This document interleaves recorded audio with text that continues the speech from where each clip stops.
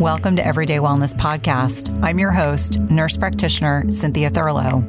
This podcast is designed to educate, empower, and inspire you to achieve your health and wellness goals. My goal and intent is to provide you with the best content and conversations from leaders in the health and wellness industry each week and impact over 1 million lives.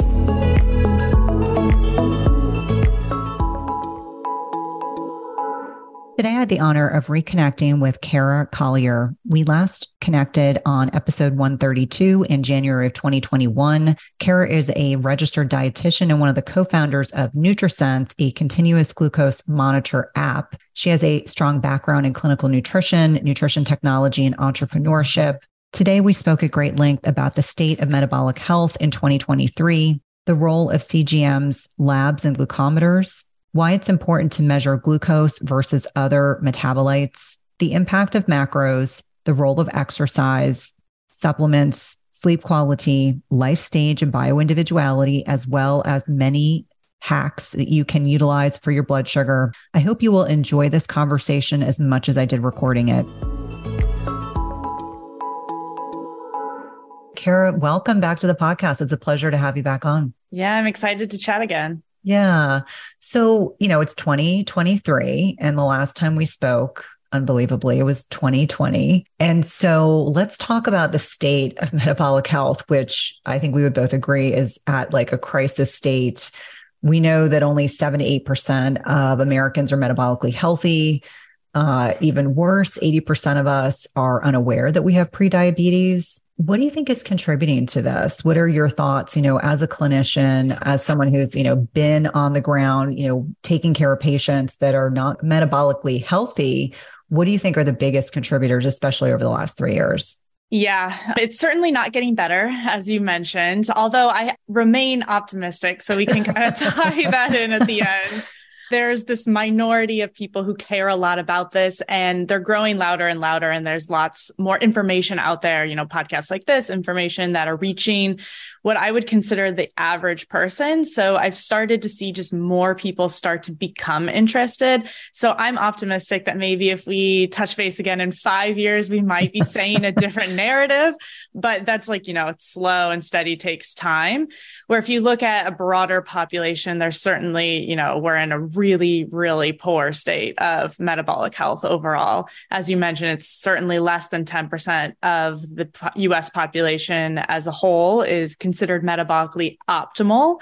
And a lot of people are unaware. I think there are many things that are leading towards this. One is that we just live in a more and more obesogenic environment. We live in an environment where everything is easy, where our predisposition to be lazy and to consume hyperpalatable foods is overwhelming. And if you aren't highly motivated to break against some of these barriers, and if you aren't disciplined, it does require discipline, which I don't think is something a lot of humans are necessarily excelling at, then it becomes really challenging. We have a million different ways to avoid expending energy. We can drive to basically everything. We can take the elevator, we can take the escalator, we can do all of these various activities to minimize energy consumption. We can turn the lights off with our phone. We can turn the AC off with our phone. So we don't even have to get up off the couch if we don't want to. And then with the food environment, everything is hyperpalatable around us. So it creates this perfect storm where it's really, really easy to overeat the wrong foods and overeat them all the time at any hour of the day. So all of these things combined, in addition to, I think what's really happened in the last few years is increased stress, which only escalates these things. So we're getting worse sleep, we're really stressed as a society, and that makes these temptations or these things that require a little bit of discipline and intentionality even more challenging. Yeah, I couldn't agree with you more. And it's interesting. I was at a family wedding, and because of the pandemic, we have not had this very large Italian family together in many years. And so, my teenagers who have now gotten really tall are not recognizing half of the family because we just haven't all been together. We're kind of dispersed all across the United States. And it was really interesting to have conversations with people of differing age groups. So obviously my parents' generation, my generation, my younger cousins and their children. And everyone's speaking the same or echoing the same concepts and concerns that, why are we becoming increasingly unhealthy? Why are we seeing younger people with diabetes, and not just autoimmune type diabetes, but metabolic health type diabetes, which we know type 2 is really a lifestyle related issue. And it was interesting. My older cousin is actually a physician. And I said, don't you remember back when we were in school, like a million years ago, that the thresholds for glucose, as an example, were much higher? Like you didn't really worry, and I'm going to put this in air quotes, worry until you saw a blood sugar of 140, that was the worrying, concerning, kind of modality. And yet now we're understanding that sometimes lower is better. And prep for our podcast today, one of the things that I kind of refamiliarized myself with was really looking at the nuances. And this is where, I'm directing the conversation. We're going to start talking about, home monitoring devices, glucometers, continuous glucose monitors. But the statistic of those with glucose levels of 90 to 99 milligrams per deciliter, so this is not considered to be diabetic yet, are 3 times greater risk of developing diabetes versus levels of 83 milligrams per deciliter. And Dr. Robert Lustig, who I know our communities are both familiar with, mentioned that he fervently believes when you see a blood sugar greater than 100, metabolic syndrome is in full force, and a fasting glucose over 90 is questionable. Now, that is something that Dr. Lustig talks about in his book, Metabolical. He's been a guest on the podcast. But I think for a lot of individuals, that's shocking. They think they're safe if they're under 100. And what we're seeing from the research is 100 is not optimal. It's really understanding that we want those fasting blood sugars to be lower than that. And would you agree? Yeah, absolutely agree. And there is a lot of research to support this, despite the fact that maybe it's not as well known or the guidelines haven't changed yet. I'm also optimistic that one day they will change, but they tend to be very lagging, those types of changes. And that's to add to the problem we're already talking about of our environment is also then, the healthcare system has its own challenges that do not help the environment issue that we're in. What I see over and over with the clients that are coming to us is that they reach that threshold of prediabetes, or they're really close to that threshold. And their primary care was like, okay, well, we'll recheck you in a year, keep eating well and exercising, and we'll watch it. Where that is the perfect time to really get serious and say, you're in a state of metabolic dysfunction. Right now is when we really need to make some serious changes. And you lay everything out and you start, making any sort of big lifestyle improvements that you might not have done already. Whereas the narrative is, oh, okay, well, you're not quite diabetic yet, so we'll just monitor it. That's the story we hear over and over. It's not a one-off example. And so that's part of the problem as well, is that we don't take things seriously when they're in that pre-diabetic range. And then those ranges itself are even not set for what's optimal. So there's so few people who are knowing what numbers they should be at to be really optimal. They're tracking that, and then they're like being proactive about it. So that's a narrative change that I think has to, happen within either the healthcare system, or we keep encouraging individuals to be advocates for themselves and go the more consumer-led route, which is eventually what I decided to do after the frustrations within the healthcare system. But they're all, they're all related, and related to the actual number. We really recommend getting your fasted glucose value below 90, because there's such strong evidence to suggest that you're going to be better off if that's kind of where you're sitting. Yeah. And I think it's important for people to understand that, knowledge is power. And so a part of my desire to have this conversation with you is to help people be their own best advocates, because I recall in the early 2000s, the university system that I worked at, there were obviously a lot of postdocs, people that came from other countries that were MDs or PhDs that were doing postdoc research. And there was this lovely Australian gentleman that I became friends with. And I remember him saying to me, I don't know what it is about the United States, but you guys do a really wretched job with prevention.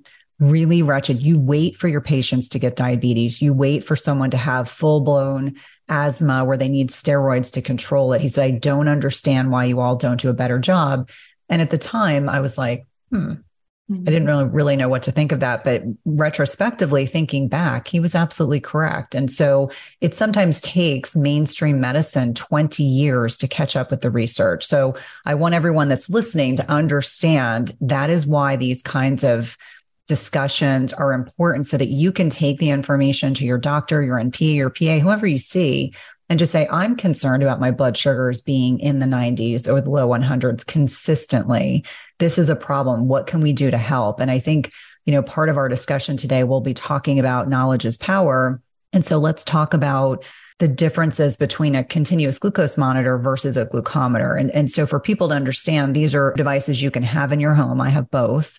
And I think it's incredibly insightful, but there are some important differences. And so that's where I think this conversation is a great kind of starting point to help people understand, how do they work differently? What different types of information do you get from the devices themselves? Yeah, certainly. So there are pros and cons of both. If we start with kind of even more, what is traditional, what are people classically getting? It's maybe a blood draw once a year where you're getting a fasted glucose level and hemoglobin A1C. Once again, if you're doing nothing, at least do that, at least get some labs at least once a year. That will tell you a little bit of information. I always have my shtick about the flaws of a hemoglobin A1C. It tells you your average glucose over the last 3 months, but it's estimating that based off of how much glucose has been stuck to your hemoglobin molecules, which last on average 90 days, but not everybody's red blood cells actually live 90 days. And so there's some flaws there where you could get a little bit inaccurate highs or lows. And then the other flaw of an A1C is that it's just giving you that average. So your glucose could be swinging up and down all day, and your average could be good. And it's still a good proxy for kind of how your glucose is doing. It's better than nothing. It's certainly, if it's very high, that is telling you something, but it's not as good of information as something that you can get from a glucometer or from the CGM. So then kind of the next step up is we could talk about the glucometers or the glucose meters. The major pro of these is that they're cheap and they're readily accessible. The cost isn't insignificant because you do need to buy glucose strips to, keep doing readings, but you can go to any CVS, Walgreens, Amazon, and get one of these devices. And then essentially, what you're doing is you're pricking your finger, you're drawing a drop of blood, and then you're seeing what that glucose reading is in real time. So major pro is you could take it with you anywhere. You can do that drop of blood wherever you want, whenever you're curious. The major con is that you do have to prick your finger. This is a barrier for a lot of people. Can't tell you how many diabetics I worked with before CGMs were a little bit more common, where they just would not do it. And we never knew what their glucose was. Because it is a little uncomfortable. For some people, it's no big deal at all, but it does tell you a lot of information. So the major pro there is that you can kind of check what your fasted glucose is each morning, and you could do that for 10 days, and you could see what a trend is. Because as you were mentioning, one fluctuation, one bad day where your fasted glucose value is higher does not necessarily mean that it's consistently high. If we get a bad night of sleep and then you check it in the morning, I promise you your fasted glucose is going to be higher than normal. But hopefully that bad night of sleep was a little bit of an anomaly for you. And when you get back to a normal sleep routine, you see that your fasted glucose improves. So there's a huge convenience factor with the glucose meters. And then the next step up is the continuous glucose monitor, or the CGM. And what this is doing essentially is it's reading your glucose 24/7 for 2 weeks straight. So the major pro for the CGM over a glucometer is that you're getting that movie picture of your glucose versus the photo snapshots. So instead of maybe trying to estimate how your glucose responded to a meal and you prick your finger an hour or 2 hours afterwards, and you kind of guess what happened in between that hour or 2 hour, you can actually just see that exact curve. And so you're going to learn a lot more, much, much quicker when you see a movie versus a picture. So I always guess that what you probably can learn in 2 weeks of wearing a CGM probably takes at least 100 finger pricks from a glucometer. The major con, of course, is that they're more expensive. The hardware itself is just more costly. It's a more complicated device. And so there is a price factor there. But the trade-off again is that you'll learn a lot more much, much quicker, and you don't have to prick your finger at all. So it stays on the back of your arm for that full 2 weeks. It's truly painless. It's very comfortable to wear, and you get that data kind of real time without having to do any blood draws. Weight gain is one of many symptoms that our hormones are in decline, especially as we navigate perimenopause into menopause. Dr. Anna, who is a great friend of mine, is an OBGYN who's treated thousands of women just like you and I who experience increasing dryness and even pain in the bedroom as they get older. Julva is the solution Dr. Anna formulated for her own clients, and it has since been loved by over 100,000 women. It's a feminine cream with DHEA that helps the body regenerate moisture from the inside out. 92.8% of Julva users experience a significant improvement in the first 4 to 8 weeks. Get 10% off your first purchase of Julva by using the link dranna.com/Cynthia. That's dranna.com/Cynthia and get 10% off your first purchase.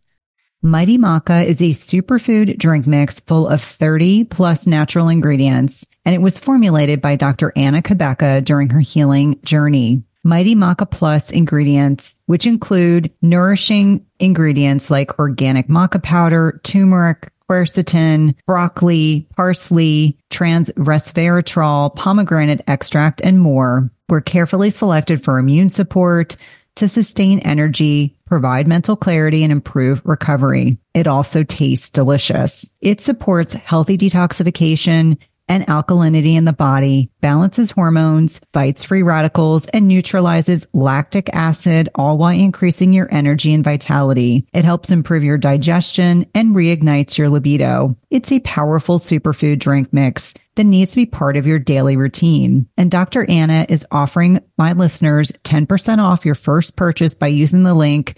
dranna.com/Cynthia. That's 10% off your first purchase by using the link dranna.com/Cynthia. It's delicious and nutritious. Yeah, and it's really interesting to me because I'm one of those people, I hate pricking my finger. And I had plenty of patients who would tell me the same thing. I hate it. I hate it. I hate it. And understanding that you get a much broader bit of information from a continuous glucose monitor. And I speak very openly that I would not have known, even as someone who's low carb, high protein diet, there are specific foods that are healthy. I mean, like a plantain's not an unhealthy food. It doesn't matter how I cook it. It doesn't matter what macro sequence I eat it in. It spikes my blood sugar, and not just a little bit, substantially. And I don't feel poorly. So it's not like I'm getting sweats or anything else, or I, feel sweaty or anything. And so, for me, it's very interesting to see that complex interrelationship of nutrition, sleep quality, stress management, exercise, because we can certainly speak to the fact that you can see changes on the CGM when you're exercising. Maybe you're running a race, maybe you're really pushing yourself, maybe you're doing high intensity interval training or very, very complex strength training, and your body's really in a position where it's trying to free up extra stored glycogen to be able to utilize. So I guess one of the most common questions I received in prep for our discussion today was, and because my listeners know that I think checking a fasting insulin is critically important, they're like, why are we measuring glucose but not insulin? Is that something that will eventually come to pass, or is it just so much easier to measure glucose in the blood versus insulin? Yeah, from a technology perspective, it's much, much easier to measure glucose than it is to measure insulin. So glucose is, a metabolite that's freely circulating in the bloodstream, where insulin is a hormone. In the assay, even to do, a fasting insulin versus a fasting glucose level is a lot more complicated. That's why you can't do the point of care either with insulin. With that being said, the technological advances are very impressive. And I know there's a lot of R&D currently happening to measure not just insulin, but a lot of other interesting biomarkers. So I'm certainly confident that at some point in time, we'll have continuous data streams for more than just glucose. The timeline of that is, who knows, but it will happen one day. And so I think in an ideal world, we would be measuring, continuous insulin. We would be measuring some other factors as well. But glucose does tell us a lot about our health. I kind of think about it as the 80-20 rule, where what information is really going to shape some of these core healthy behaviors and really drive our health in the right direction. And glucose is telling you a lot about that. If you want to drill down even deeper, we certainly want to complement that with other things. I never recommend that the only thing you ever pay attention to is your continuous glucose values. That of course would be missing some of the bigger picture. But most of the time, things that are going to be driving us towards an insulin resistant state is going to be reflected in the glucose values, and it's going to serve as a behavior change proxy in the right direction. Yeah. And I think that's really, why I think CGMs are so valuable is it can allow people to make decisions like, maybe I really do need to sleep more. Maybe I need to do less cardio and I need to do more strength training or zone 2. Maybe I need to eat less carbohydrates. It's being able to see that if you sit down and have a meal of pasta, the net impact on your blood sugar versus a steak and broccoli. And so this is like a perfect pivot into talking about macronutrients. And so, I've had the honor recently of interviewing Glucose Goddess, and I think she's done a beautiful job helping people understand that you don't want to eat your carbs naked. And for you being on the, the kind of founder side and also being a registered dietitian, what are some of the common things that you will recommend to patients or clients when you're counseling them? What are some of the pitfalls when they start monitoring their blood sugar and they realize, oh, well, maybe I need to have carbohydrates after I've had some steak or after that broccoli? Maybe that's the time to include, pasta or rice if that's within your realm of possibility, depending on your nutritional paradigm that you embrace. Yeah, that was a great way of wording that.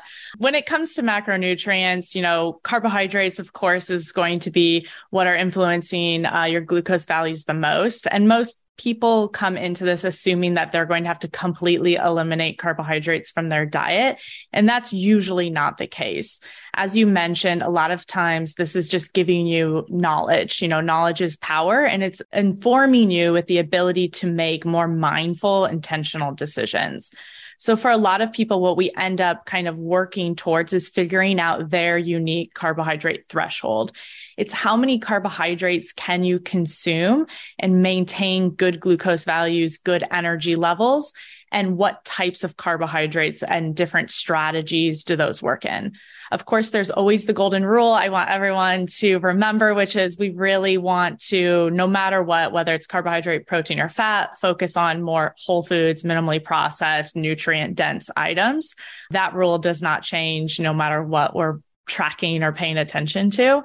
But when it comes to carbohydrates, it really runs the gamut of how many carbohydrates an individual can consume and maintain those healthy levels. So for somebody who is completely sedentary, not doing any strength training, very minimal lean body mass, maybe they're older, they're probably going to have a very low carbohydrate threshold. They're probably not going to be able to consume very many carbohydrates at all. We might be able to increase that threshold over time, but they're likely going to start with kind of a lower base. Similarly, with someone with insulin resistance or type 2 diabetes, even, their carbohydrate threshold is going to be very low because they no longer can fuel partition correctly.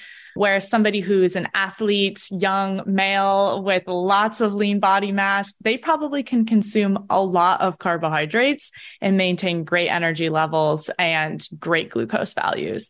So it really differs. And that's why, there's really no one size fits all optimal diet, optimal macronutrient balance. We need to find that sweet spot. And then within the greater total carbohydrates amount, we also need to figure out which carbohydrates you personally respond best to as an individual. As you mentioned, the plantain example for you personally, those are things you just don't know until you see the data. You could be as knowledgeable as possible on this subject, but until you've actually tracked your own data, you don't know those little nuances. Everyone's going to have a high glucose spike to soda, to juice, to instant oats, things that are really processed. But for me personally, I have a very low glucose response to bananas and then higher to other fruits, which is a little, counter to the normal glycemic index scale. So it's those little nuances you start to learn about yourself that you can then make good trade-offs. Maybe I have a really large glucose spike to rice, but I don't really like rice. Then it's like, well, probably won't consume it unless it's in, a really good dish somebody is making for me.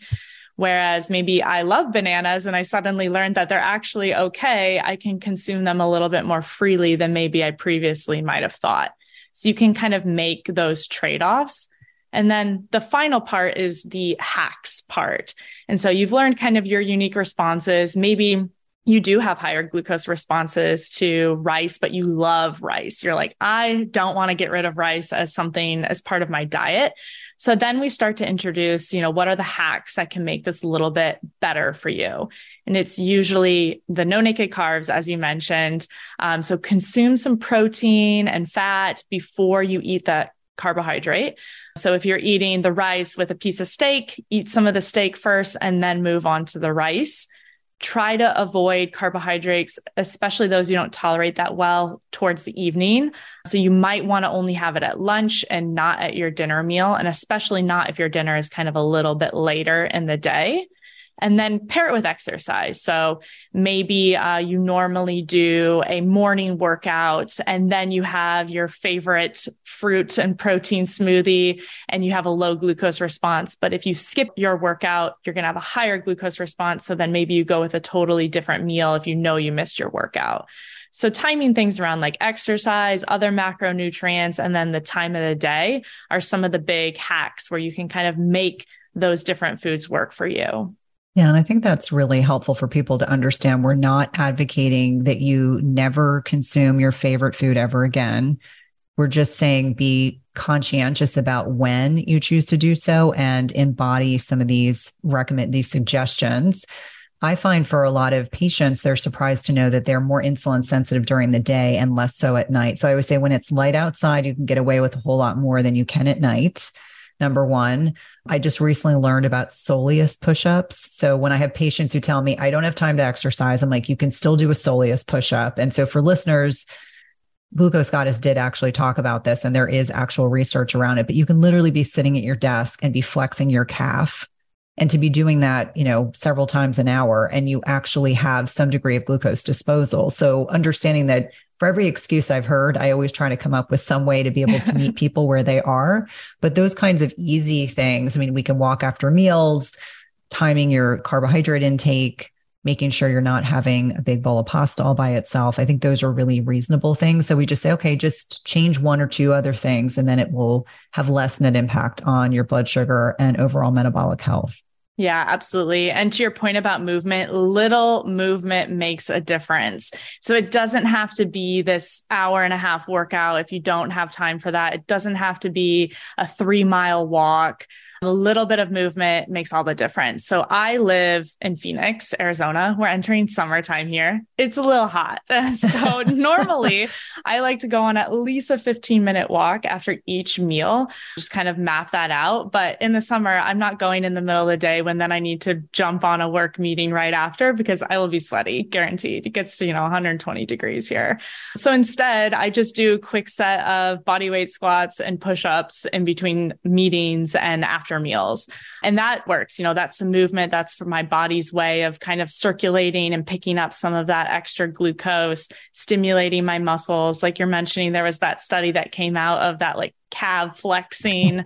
Those little things actually matter. So if you can build that into your routine and just make it a habit that you don't have to think about, those are hacks when the environment's not great either. I know I have to deal with hot summers. Some people have to deal with really cold winters. You can also get one of those, if you work from home, a lot of my coworkers have the standing treadmill desk, little walking desk. So those are helpful hacks too. There's always a workaround. Yeah, absolutely. And I guess one of the things that I find utterly fascinating about the human body is when we're talking about the role of movement after eating, perhaps we can touch on what's actually happening. Like our skeletal muscles really are these glucose disposal units, if you want to think about it that way, and helping people understand this is one of many reasons why I know we both advocate that people strength train throughout their lifetimes that they maintain muscle mass, which maintains a degree of insulin sensitivity, and how important that is. I would say it's not just about body composition. It really is about metabolic health. Yeah, absolutely.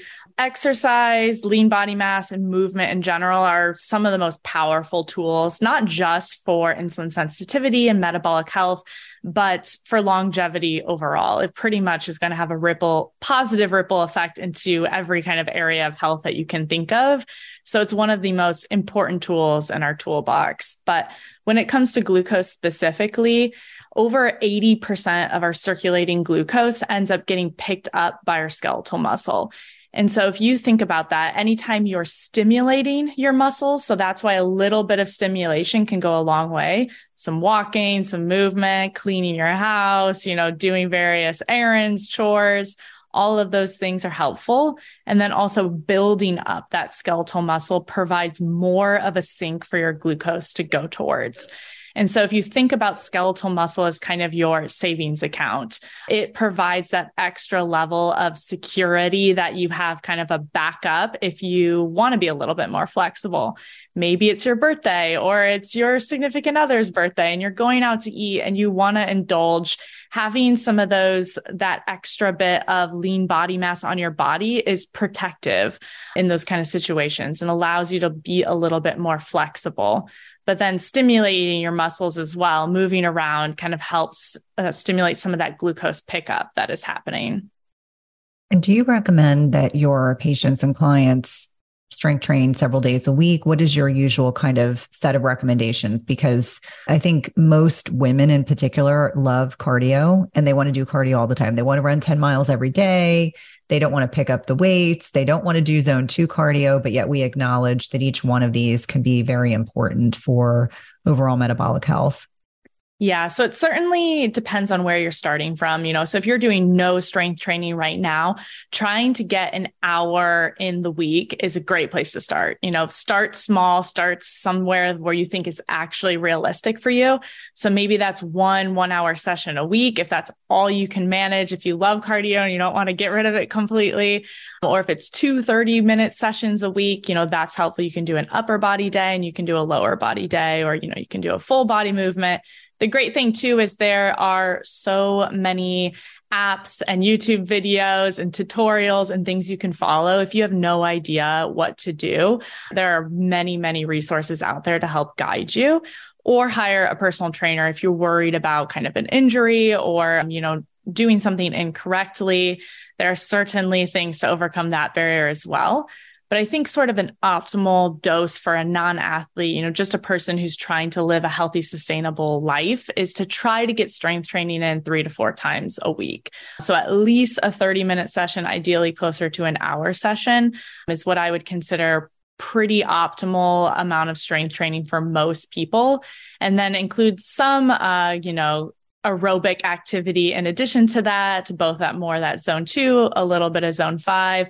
And then I personally think it's really helpful to try to do something that has coordination required in it. If we're really talking about the kind of the optimal workout routine, if you're stacking some of these things. So whether it's playing sports that require a little bit more coordinated movement, or it's dance or something, more along those lines, there's lots of classes that require coordination. If you want to do more of a class version, this kind of helps stimulate both cognitive function and physical ability. Learning new movements, learning new physical skills is kind of helpful for that overall health as well. Yeah. And I think it's interesting, in prep for an upcoming podcast with a brain researcher, he talks about in a recent book doing things like pickleball, that it's important to have this hand-eye coordination, how important that is. And when I told my husband, because pickleball seems to be a thing right now. It's a thing, yeah.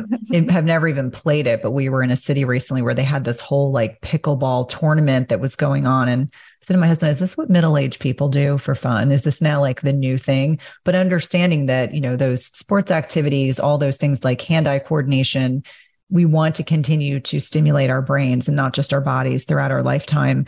What is unique about zone 2 training? Because this is now something that I think has become much more mainstream. You hear a lot of podcasters and physicians talking very openly about how important it is to find some balance. So don't just go out and kill yourself doing HIIT which should not be an hour long. It should be like 10 minutes, helping people understand how important zone 2 training is for our health. Yeah, absolutely. And speaking to doing excessive amount of HIIT, I have seen this so often where women come to us and they're eating one meal a day. They're eating almost no carbohydrates. They're doing HIIT every single day as their go-to workout. They're doing sauna, they're doing cold plunge, and their body is in stress overload and their glucose values are skyrocketing to each of these stressors because they have filled their stress bucket too high and it's overflowing. That's kind of this idea of hormetic stressors are good, but the dose makes the poison and we can certainly overdo it. So I don't believe that HIIT every day, all day is the solution either. If you're going to do only one thing, I always just recommend strength training. But if you're looking for the optimal routine, adding in that zone 2 can be really helpful. And really the underpinning for the why behind that is mitochondrial health. And so zone 2 really stimulates healthy mitochondria. And as we all learned in 6th grade biology, mitochondria are the powerhouse of the cell. So metabolic health in general is just our whole complicated processes to balance energy, and really each individual unit that's powering those energy sources is our mitochondria in our cells. And so when we can keep those really healthy, that helps drive good metabolic flexibility. So the ability to utilize fuel when is appropriate. So sometimes fat is appropriate, sometimes glucose is appropriate, sometimes ketones are appropriate. And so having healthy mitochondria help our body to understand when, we need to be utilizing different fuels and switching appropriately and quickly so that we have that optimal energy system. And zone 2 really trains that and also stimulates what's called mitophagy. And so autophagy got really popular. Mitophagy is the same thing, but for our mitochondria specifically. And it's kind of that healthy cleansing, that repair system for that organelle specifically. Do you find yourself struggling to get a good night's sleep? If so, you may be dealing with a hidden mineral deficiency. It is not at all uncommon in perimenopause and menopause to deal with sleep challenges. And we know that one of many contributory reasons for poor sleep can be a reduction in specific minerals that help regulate sleep quality, including magnesium, which is involved in GABA, which is our body's main calming neurotransmitter. We also know that we need potassium to create melatonin. And this is a hormone that is a master antioxidant, but is also utilized to help induce sleep. We also think about things like zinc, which can balance excitatory neurotransmitters like glutamate. And if it's overactive, meaning if your glutamate levels are too high, it can prevent your brain from becoming more relaxed and inducing sleep.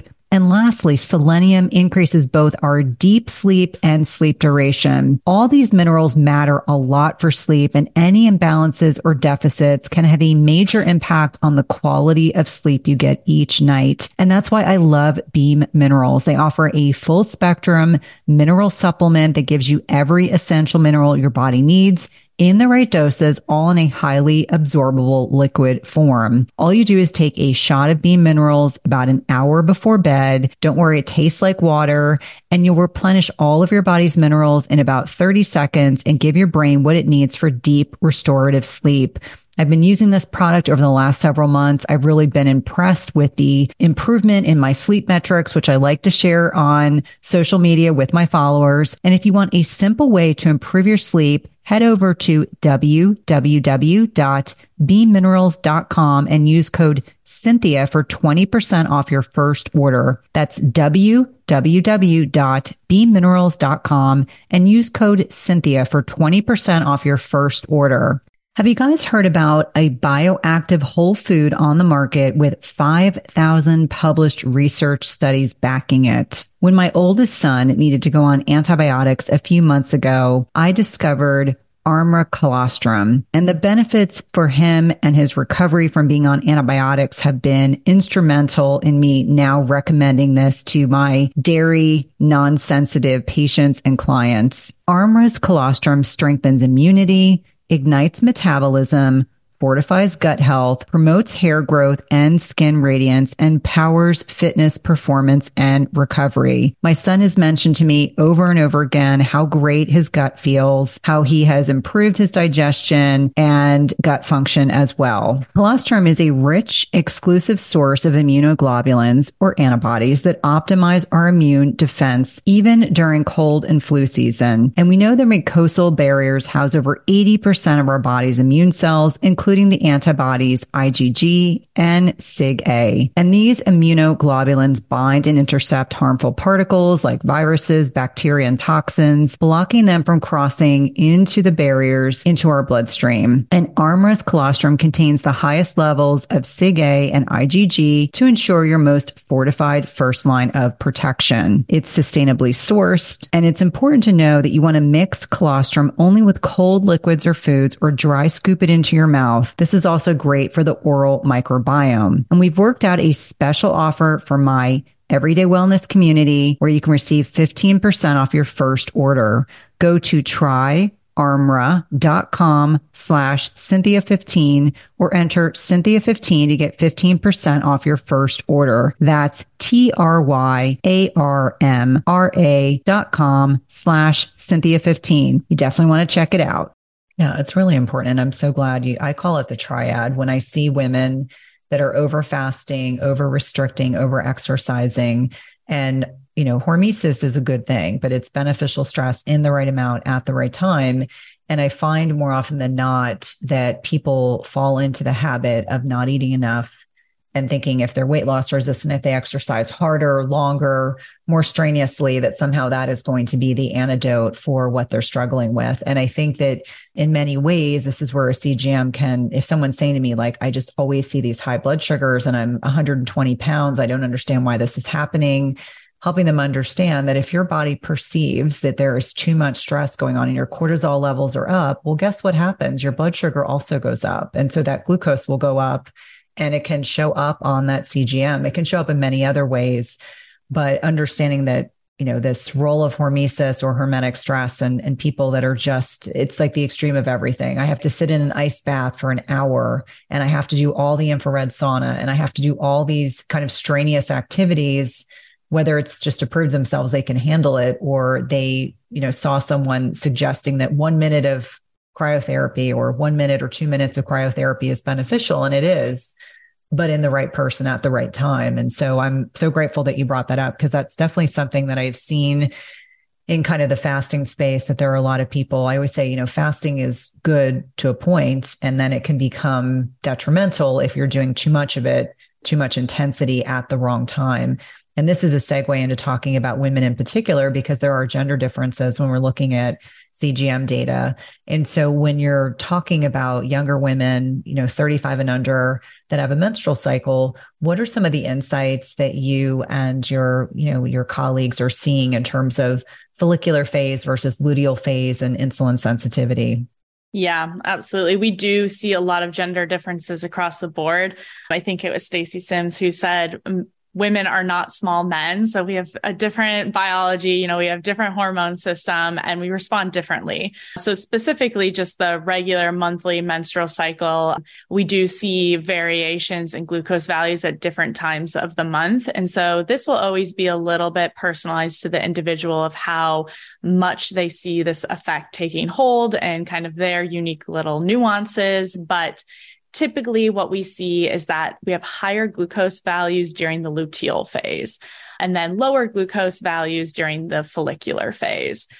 And so usually the reason for this is, of course, the hormonal changes that happen during this. So during the luteal phase, it's not a perfect hormone fluctuation, but we tend to have lower estrogen during that time, and then progesterone is peaking. And that just normally naturally makes our body a little bit more insulin insensitive. So we tend to have those higher glucose values, a little bit higher responses to maybe foods you normally tolerate well.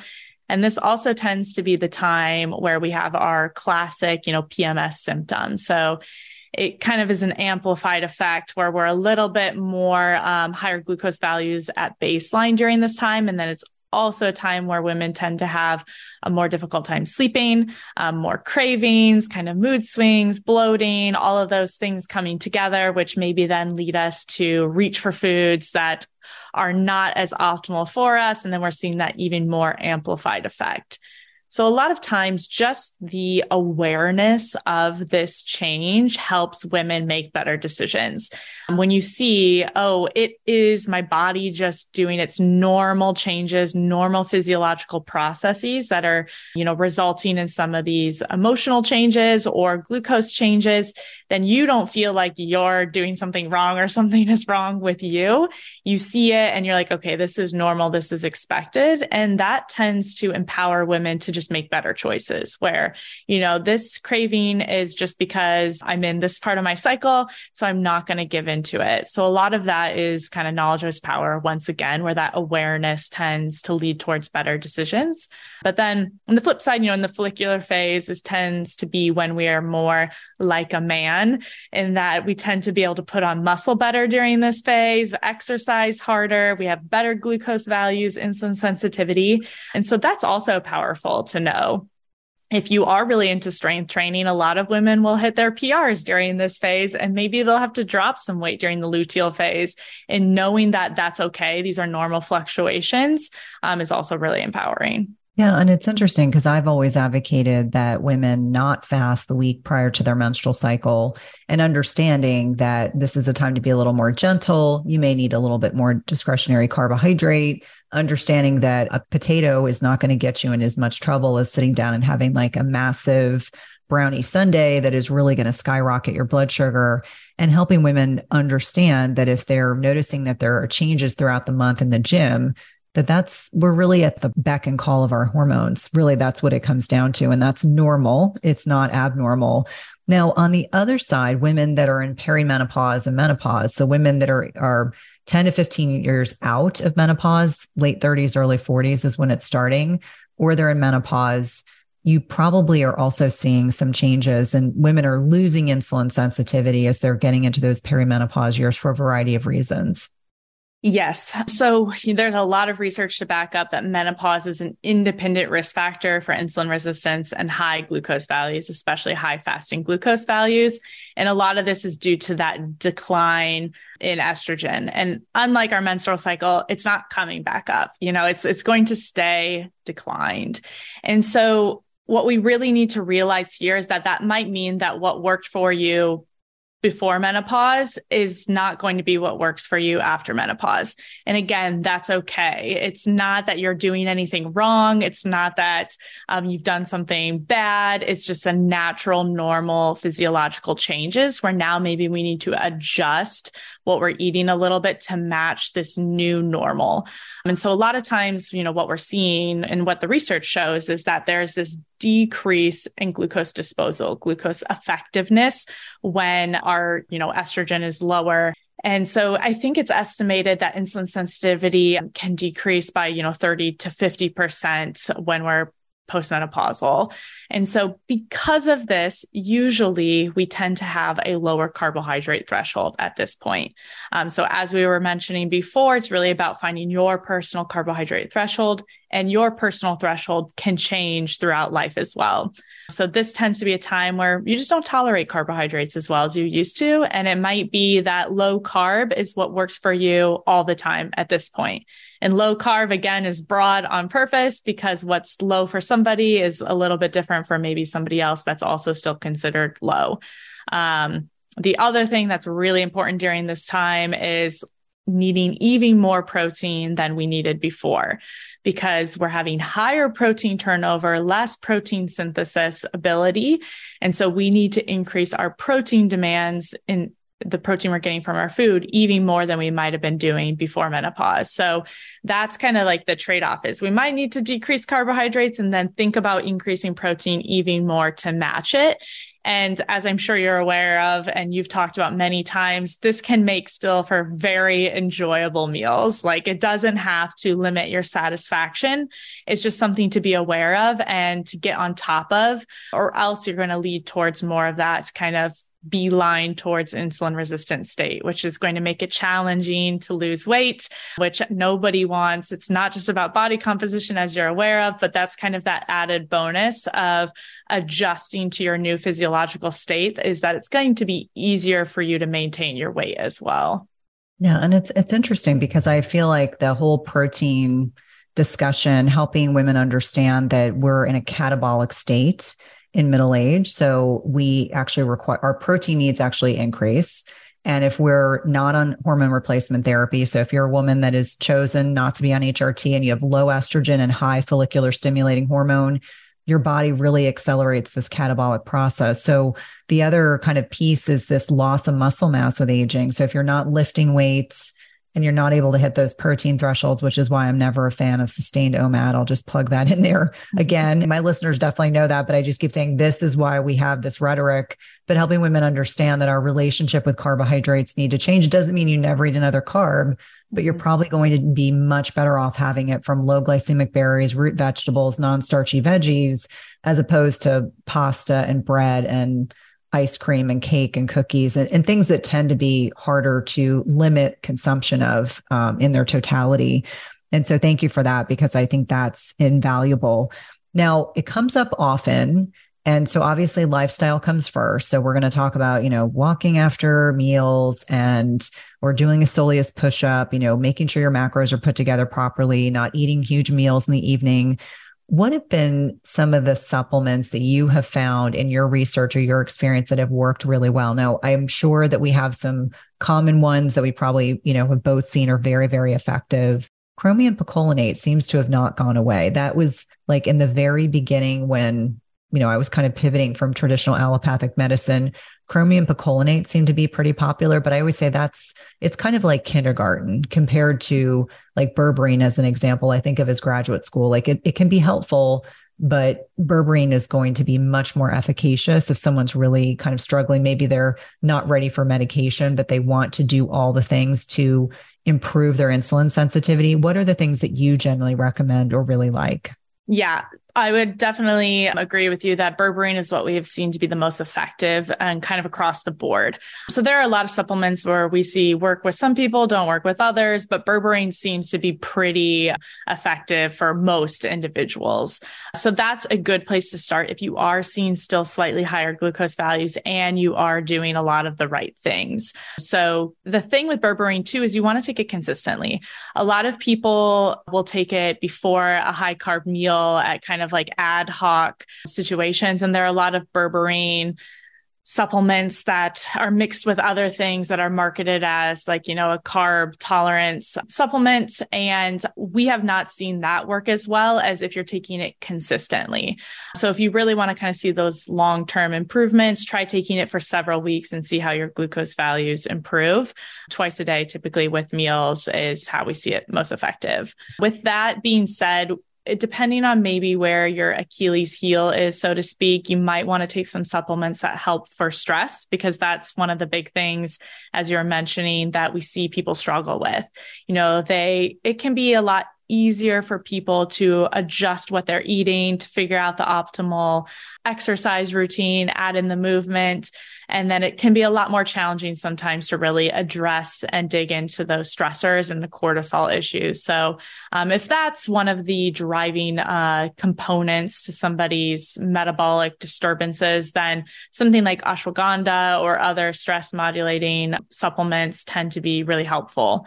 The final thing that really works kind of universally is apple cider vinegar, which is not really a supplement, but you don't eat it on its own. So it's not really considered a food either. But that is helpful more of the pre-meal type of situation. So if you do know you're about to really kind of indulge in maybe more carbohydrates than you normally do, having some of that apple cider vinegar beforehand, either in supplement form or just, diluted in water and drink it as a beverage, that can be really helpful for those per meal situations. The other thing that we see with supplements is sometimes if you have a deficiency or you're not getting enough through your food, there are certain supplements that really help improve insulin sensitivity. But if you are getting enough through food, we don't typically see it make an additional benefit.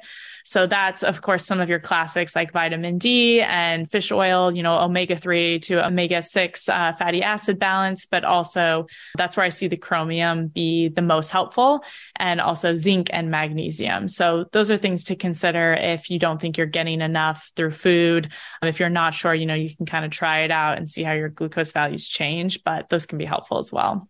Yeah. And it's interesting because I know for myself, I don't take berberine with any regularity, but I would take it like, oh, I just ate gluten-free brownies, or I just had dessert after dinner.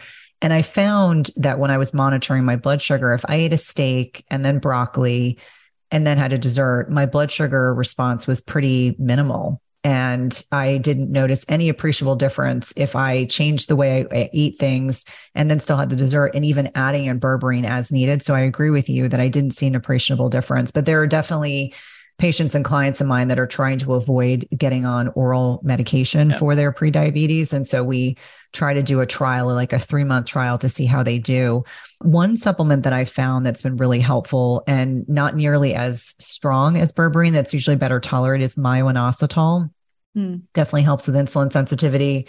And it's one of those things that also helps with sleep. And most of the women that I talk to are struggling with sleep too. It's kind of this, you move into like peak fertile years into like middle age, and then all of a sudden things that you take for granted all of a sudden aren't working quite as efficiently.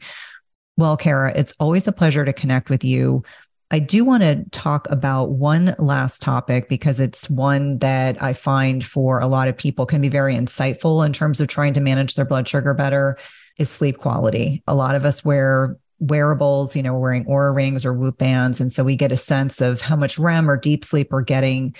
For you and your work, what have been some of the insights? Is there a minimum of sleep that you generally suggest or recommend, or where you see blood sugar or glucose better controlled? And how does that show up the following day for most of these patients and clients? Yeah, with sleep, we really want to think about both quantity and quality. So when it comes to quantity, tends to be a little bit of personal deviation of what is best, but anywhere from 7.5 to 9 hours of sleep. So not time in bed, but of actual sleep. So depending on how long it takes you to fall asleep and, if you're waking up at all, you need to add that time into your total in bed time. I think a lot of people are like, well, I was in bed for 7 hours. It's like, well, you might have been sleeping for only 6, which is certainly inadequate quantity. And then we also want to focus on quality. As you mentioned, a good proxy for this is any of the sleep trackers out there. They're not perfect, but they're going to give you a general idea of how your sleep quality is. What I really want to let people be aware of, if you haven't already mentioned this though, is that not to get hung up on the tiny little differences on your sleep trackers from day to day, because the accuracy isn't 100%. So we see people get worried about, I had 5 minutes less of deep sleep last night, and now I feel like I'm not as on today. And it's like, that could just be noise. So look more at the overall kind of trends you're seeing in your sleep tracker. If it's consistently showing that you're getting poor sleep scores and you're getting minimal deep sleep over and over, that's an important signal. But the little deviations might just be kind of noise that it's either picking up incorrectly or, who knows what's going on there. But both of those things are really important for glucose control. And I think one of the biggest surprises that most people take away when they start using a CGM for the first time is the impact of stress and the impact of sleep, and how dramatic those can be. And there's research to back it up with the sleep as well, where a poor night of sleep, whether it's the quantity or the quality or both, can make our glucose values almost 40% higher the next day. So we can essentially induce a state of insulin resistance from one night of poor sleep. The good news with that is that it's temporary, it's fixable. So if you got a really bad night of sleep because, you're traveling or something was going on, you're sick, and then you get back into a normal sleep routine immediately after, we see those glucose values normalize. Where, of course, we really get into trouble, just like chronic stress versus acute stress, is when we're chronically sleeping poorly, because then we're seeing that basically state of insulin resistance every single day. And that's where we have to fix the root cause, which is sleep, but we also need to compensate by adjusting what we're eating and doing the next day until the sleep is fixed. because your carbohydrate threshold, your ability to process that glucose is going to be greatly reduced if we're not sleeping well. So for some people who maybe are new parents, or, there are certain situations where maybe your sleep is not going to improve overnight, then you might need to pull on that nutrition lever a little bit differently and kind of adjust how you're eating if you know your sleep is going to be taking a hit for a more consistent period of time for a little bit. No, such a good point. And again, focusing in on minutia versus the big picture. And for all of us, looking at broad themes as opposed to 5 minutes less of deep sleep day to day, that's really irrelevant. These are always invaluable conversations. Kara, thank you so much for your time today. Please let listeners know how to connect with you. Obviously, NutriSense is a podcast sponsor, so we will tag all of that information, but let them know how to connect with you on social media, how to connect with NutriSense overall. Yeah, you can follow me on Instagram, Kara Collier 1. And then you can also follow NutriSense IO on all social platforms. With our NutriSense account, we're always putting out kind of the N of one stories that we're hearing, research we're finding interesting, different experiments to try, learning. So it's a great place to just kind of continue learning about this subject. We also have a blog and a newsletter on our website, NutriSense IO, where you can keep, kind of learning some of this information as well. And then if you're interested in trying out a CGM, you just sign up on our website also. So NutriSense.io, fill out a quick health questionnaire, and we take care of everything else for you. One of the most common questions we always get is, do I need a prescription from my doctor to do this? Do I need to do anything on my own? And you do not. We take care of all of that. So all you have to do is kind of sign up on our website, and then eventually the CGMs will show up at your doorstep. Awesome. Thank you again. Yeah, absolutely. If you love this podcast episode, please leave a rating and review, subscribe, and tell a friend.